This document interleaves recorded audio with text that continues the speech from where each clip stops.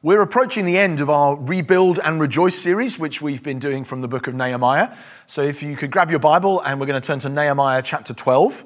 Nehemiah chapter 12. The book has basically been in two halves, and we've tried to mirror that in the series, that the first half of the book is all about the rebuild, chapters 1 to 6. It's about the rebuilding of the walls. And then at the end of chapter 6, the writer says, and the walls were done, right? So we finished the rebuild. And then the second half of the book, chapters 7 to 13, is more about the rejoice, about how the people worshipped and prayed. And today, as we're going to see, how they sang. And what we're going to do this morning is look at a theology of singing, which might sound like a strange title, but that's what I want to do, just unpack a little bit, a theology of singing from the Bible and from this book. So we're going to be in Nehemiah chapter 12. But I don't know if you've ever noticed how central singing is to the Christian life and the scriptures as a whole, and how different that is from what you might expect in many other religious traditions. Singing is completely central to the Bible. I mean, it's literally central in the sense that the Psalms is the massive book of songs in the middle of the Bible, but you have it all the way through. The Bible starts with, creation is effectively accompanied by loud singing. That's what God says to Job. Were you there when I created the world and all the angels were singing for joy? Creation is full of song at the beginning. When you go to the end of the Bible, book of Revelation, absolutely filled with loud songs from heaven and earth and everything in creation singing. As I say, you've got this massive book of songs in the middle. A lot of the other content is sung as well. Jesus himself sings. Paul says, be filled with the Spirit, singing. That basically what will happen when you're filled with the Holy Spirit of God, because God is a singer, you'll sing too, and so on. And you will go all the way through Scripture and you think, wow, singing, music, is integral to the practice of this faith, of this religious tradition. And that is quite surprising in contrast to many other religious traditions that you might expect. It's not quite what you'd think would be true if you came from, for instance, an Islamic background. But in Christianity, you've got music and singing are at the very heart of it. And for that reason, historically speaking, music and singing have been interwoven with Christianity throughout almost all the kinds of genres of music that you might listen to. So I don't know what kind of radio station you are set to, or what kind of playlist you have, but the chances are that whether it's from a sort of more classical source of tradition or it's more contemporary style music, you'll find that musical tradition has been heavily Christianized in its origins in some way. That it's probably grown out of Christian music in some form, is what I'm saying. So if you're into classical music, it almost certainly will, the style you listen to will go back in some way to the great church musicians of the 16th and 17th centuries of Palestrina and Bach and Vivaldi and Handel and all the requiems and passions and masses and all of that stuff that they wrote. Choral arrangements, this, that, and the other. Probably be church music, which has then taken on a romantic turn or a Baroque turn or whatever it might be. But that's probably got its roots in Christianity. And similarly, if you're into more contemporary style music of whatever genre really, it might be blues or R&B or rock or pop or soul or gospel or jazz, but whatever you're in, all of those musical traditions really go back to the spirituals, don't they?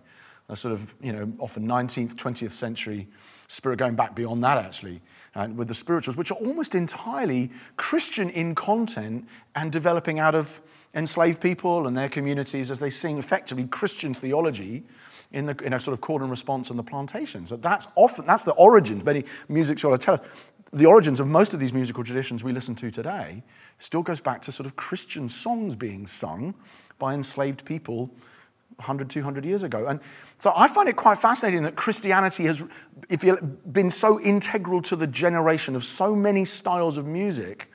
And it's good sometimes to pause and think, why?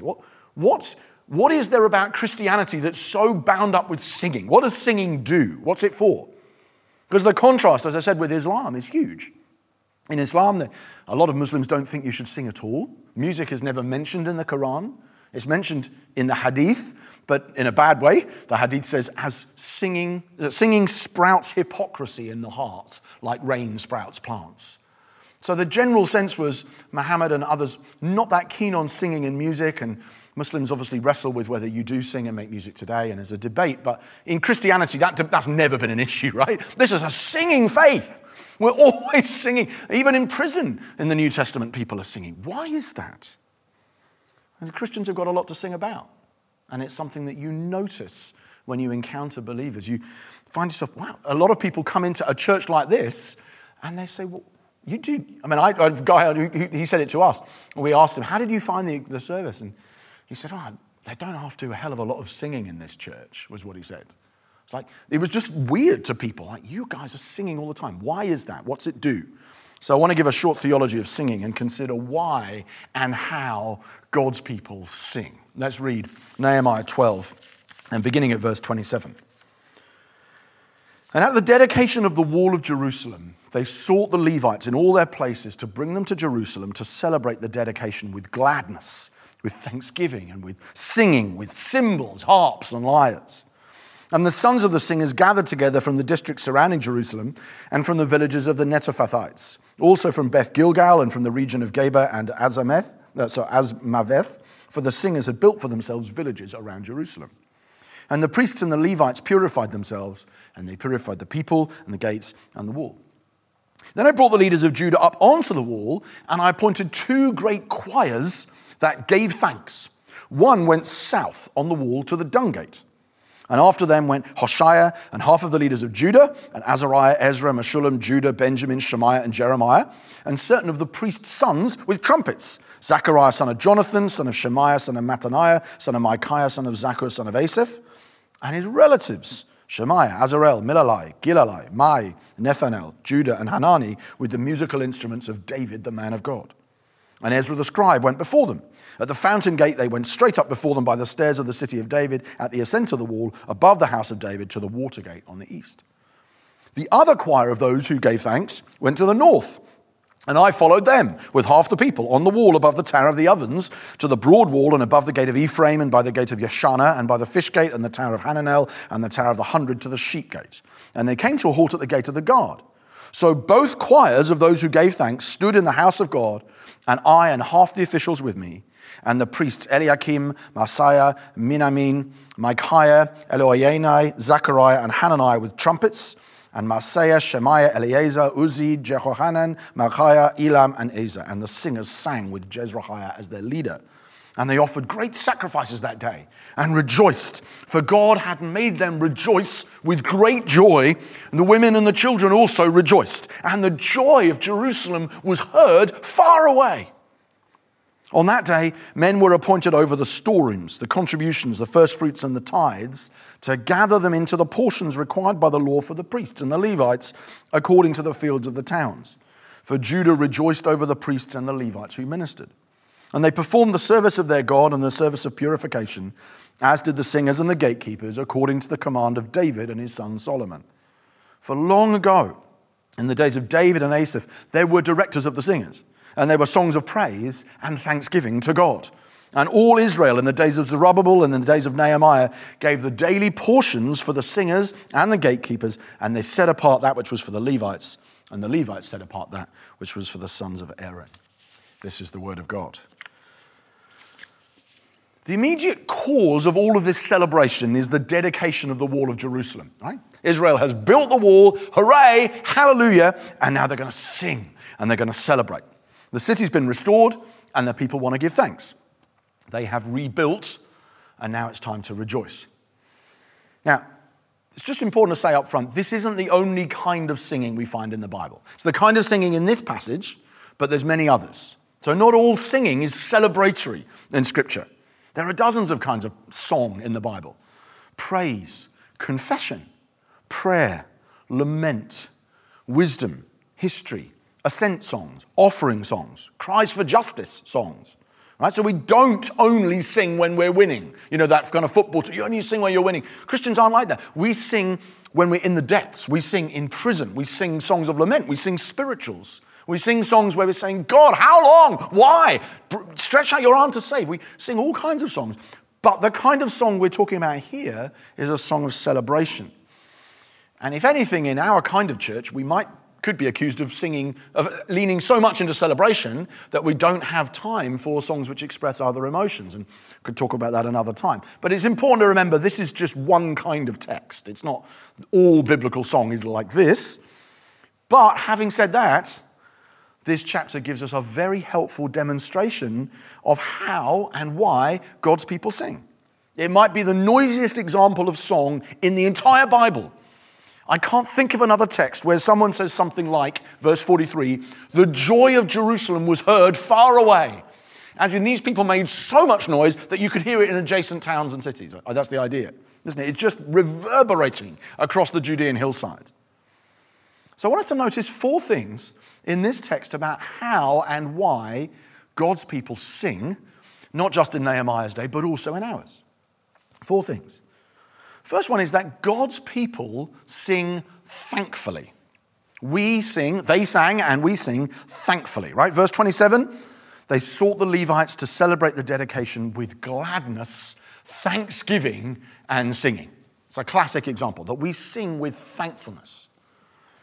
Or verse 31, I brought the leaders of Judah up onto the wall and appointed 2 great choirs that gave thanks. That's what Nehemiah said before. I want this choir over here, and you're going to go south, and this choir here, and you're going to go round the walls on the north, and you're going to stand there, and you're going to sing to give thanks. That's what song does in this context, and it's what we do as we gather together to sing as well. I love it, by the way. Do you remember a few weeks ago we met Malchiah, laboring away on the dung gate? We just thought, how's the unglamorous smell of that place? Did you notice in the text, the dung gate has now become a place of praise? The first group on the south gate, they had to walk around up by the dung gate and stand on it, and it implies, I think, singing over the dung gate. You think, wow, the dung gate has become a dance floor. And you think of little old Malchiah and his filthy, smelly labor has nevertheless brought something into a place of praise. I just think that's quite a beautiful detail.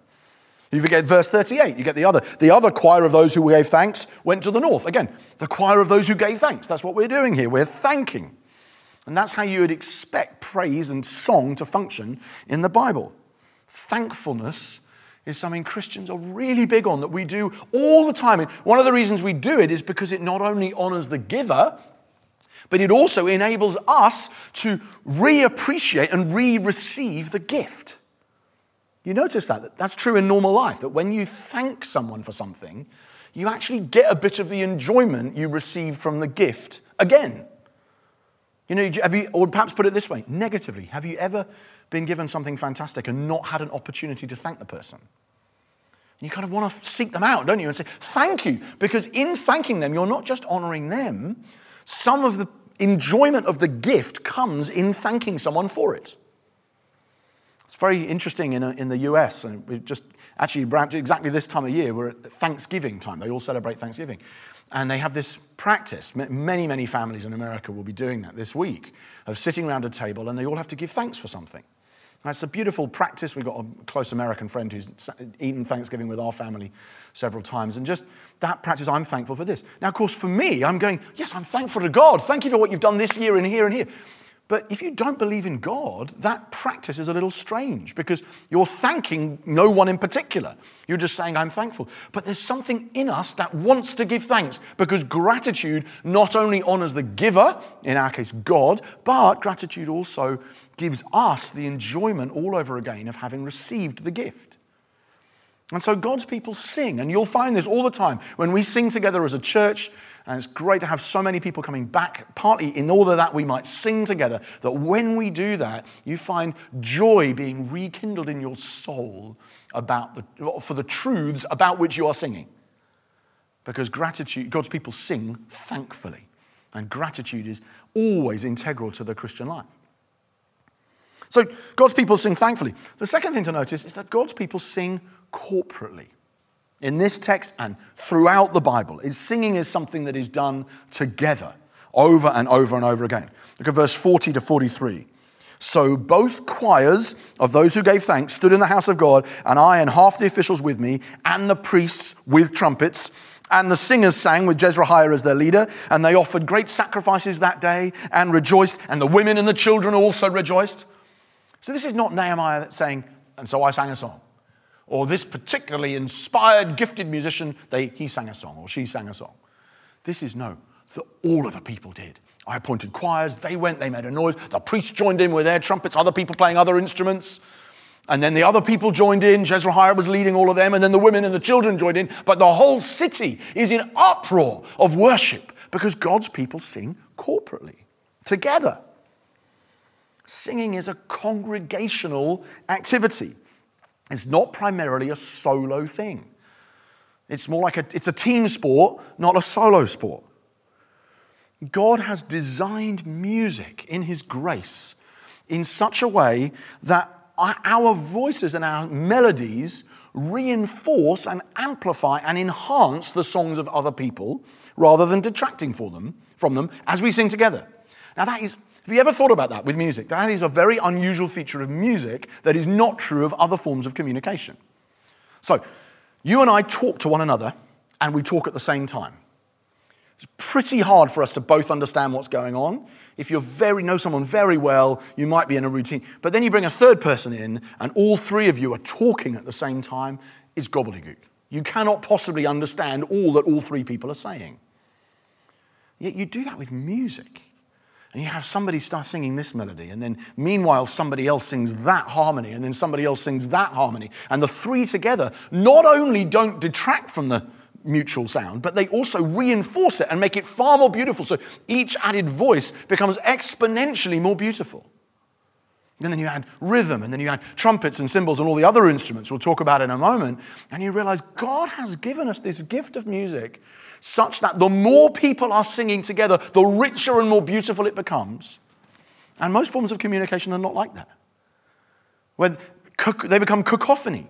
Speech on its own, like I'm doing now, right? You get three people doing this at once, it's absolutely useless to everybody. Whereas with music, the more people sing, the greater. It's like a picture of the way in which the congregation reinforces and enhances one another's faith and joy and love for God and for one another as they sing together. When you sing in a congregation, your song strengthens the faith of your neighbor. I've just come back from a place, as I'm preaching this to you now, just come back from an event where we were singing together. So hundreds of leaders from around the country. And just to be able to hear the voices of and see the raised hands and the celebration and the dancing of other leaders in this group strengthens my faith. And my song, God willing, strengthens theirs. And that's what happens when you sing alongside someone else. And that's why we lose a lot when we're unable to sing together, as we have been for much of the last year. That God's people sing corporately, and it's one of the reasons I'm just desperate for the church to, again, regather, to rebuild, not just so that we're together, but so that we can rejoice together, because I know how much good is done to our faith as we sing together. So God's people sing thankfully, and God's people sing corporately. Third thing to notice, in some ways the most obvious feature of this passage when you read it, is that God's people sing noisily. God's people sing noisily. Right? This is loud, this text.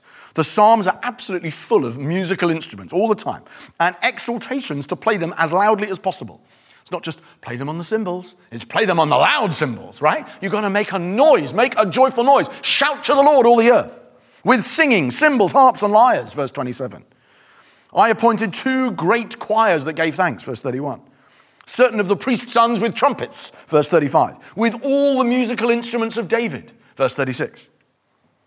And the main reason for all that noise is that God is worthy of all the songs we can sing and all the noise we can make. Praise him on the loud cymbals. And it also has the effect of delighting us. Make a joyful noise. As you make noise, your joy gets reinforced. But it also has an evangelistic dimension as well. So when we make a noise to God, it's good for us, right? Builds joy in us. And it's in a sense, it's offered up to God. It's primarily about him, isn't it? That's what we're doing. And so you might say it's good for God, good for us, but actually it's also good for the world around us. Did you notice that line? Verse 42, and the joy of Jerusalem was heard far away. There is something about the corporate worship of the people of God when it can be heard. Now, by the way, this is not an argument for turning up the PA to silly levels to annoy the neighbors. That's not what I mean. What I'm saying is that the worship of the church, as it is heard and witnessed by others who don't know the Lord, the worshiping song and rejoicing of the people of God leaves a deposit in people's hearts. They ask questions like, why are those people celebrating? I know some of the things that person's been through. How can you live through that and sing anyway? The joy of Jerusalem was heard far away. And you get that in the Psalms a lot. I will sing praises to you, O Lord, among the nations. I want the nations, I want the far-flung parts of the world to hear my song because I want them to know that you are good even when these things are happening to me. 10 to 15 years ago, there were a lot of megachurch pastors saying things like, singing isn't very missional, right? People don't want to, it's not very user-friendly. It's not very seeker-sensitive. Singing is just, people find it a little bit odd to be told to sing. I tell you, you would not believe the number of people I have met, and probably you have too, who are moved to tears and often moved to conversion, moved to Jesus by hearing Christians sing. The power of the singing, the noisy song of the people of God. For others to see it and to be amazed at the enjoyment people have, at the grace and favor and blessing of God. It would blow your mind. God's people sing noisily. And fourthly, God's people sing joyfully.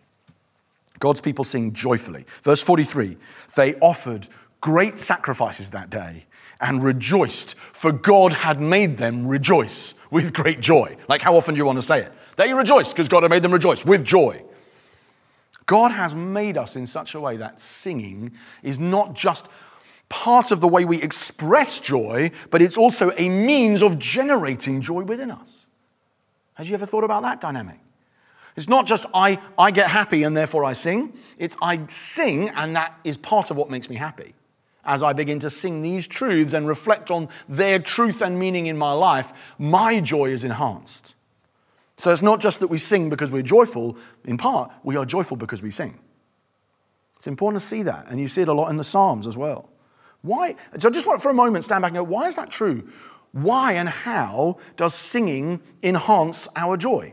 Because I really believe it does. And I think that one of the things that's going on is that singing unites things which are often kept separate, and it unites things which effectively fuel our joy in God and make us feel physically and in many cases chemically happier. Now, let me give you some examples. When you sing, it unites your body and your soul. Right? You have unconscious processes in your body like breathing or digestion, which you're not thinking about at all. They're happening right now. You're not aware of them. You are now, but and then you have conscious processes like thought and reason and speech and emotion. But when you sing, those two things get synchronized because of the importance of song and the way you have to draw your diaphragm up and you have to breathe in certain ways. And what happens is that the soul and the body are working together on exactly the same thing, and your words and your feelings and your breath and your thorax and your pulse even all effectively come together in a way that brings joy. It aligns things. And that sounds a bit, but it does. It brings together what your soul is doing and what your body is doing. It unites us at the same time with one another. Right? So we've already seen how when in song, you add depth and meaning by more people singing at once. But we also add meaning by submitting ourselves to a larger whole. So when you are united with one another, when you're all doing the same thing, something happens to us as human beings that when we are lined up with lots of other people all singing the same thing, it brings us a joy. Actually releases endorphins left, right, and center in your body. So if it's something that you feel like, I feel sad, I want to feel happier, singing with other people is a good tonic in that sense. And so singing praise to God is the best thing you can do to fuel your own joy, because as you align with other people, your personal preferences get kind of whittled down and your sense of being part of something larger than you catches you up in a greater overriding sense of joy. And I would say, if I was listing the moments in my life where I've felt almost speechless with joy, many of them have involved music and singing, of just being caught up in something like rapturous. And I don't mean to be weird about it, but God's made us that way, and He's filled the Bible with songs to help us catch it. So we get united, body and soul, get united with other people, and then, of course, you and I get united as a church with physical creation as a whole. Because as we've already seen, the stars, in a sense, sing for joy. They've been singing since creation. The fields and the trees, Isaiah says, will break forth into song at the return of Jesus. Jesus says, if you don't sing, the rocks will start singing. So this is something that the Bible often says, that the creation as a whole is caught up in song to its creation, to its creator.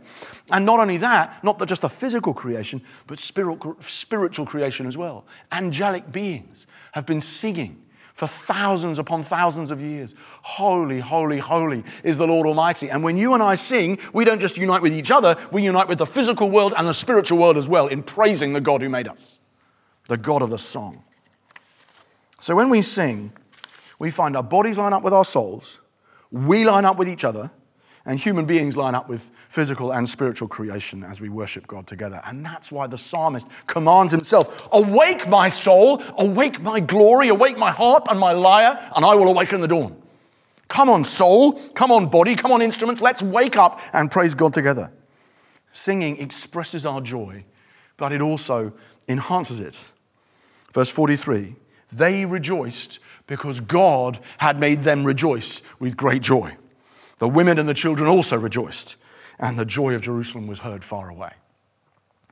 But there is one final alignment taking place as we sing, and it's the one that grounds all the others.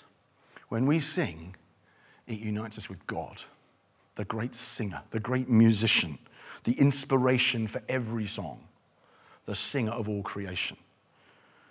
In C.S. Lewis's Magician's Nephew, he has this wonderful picture of Aslan singing forth creation.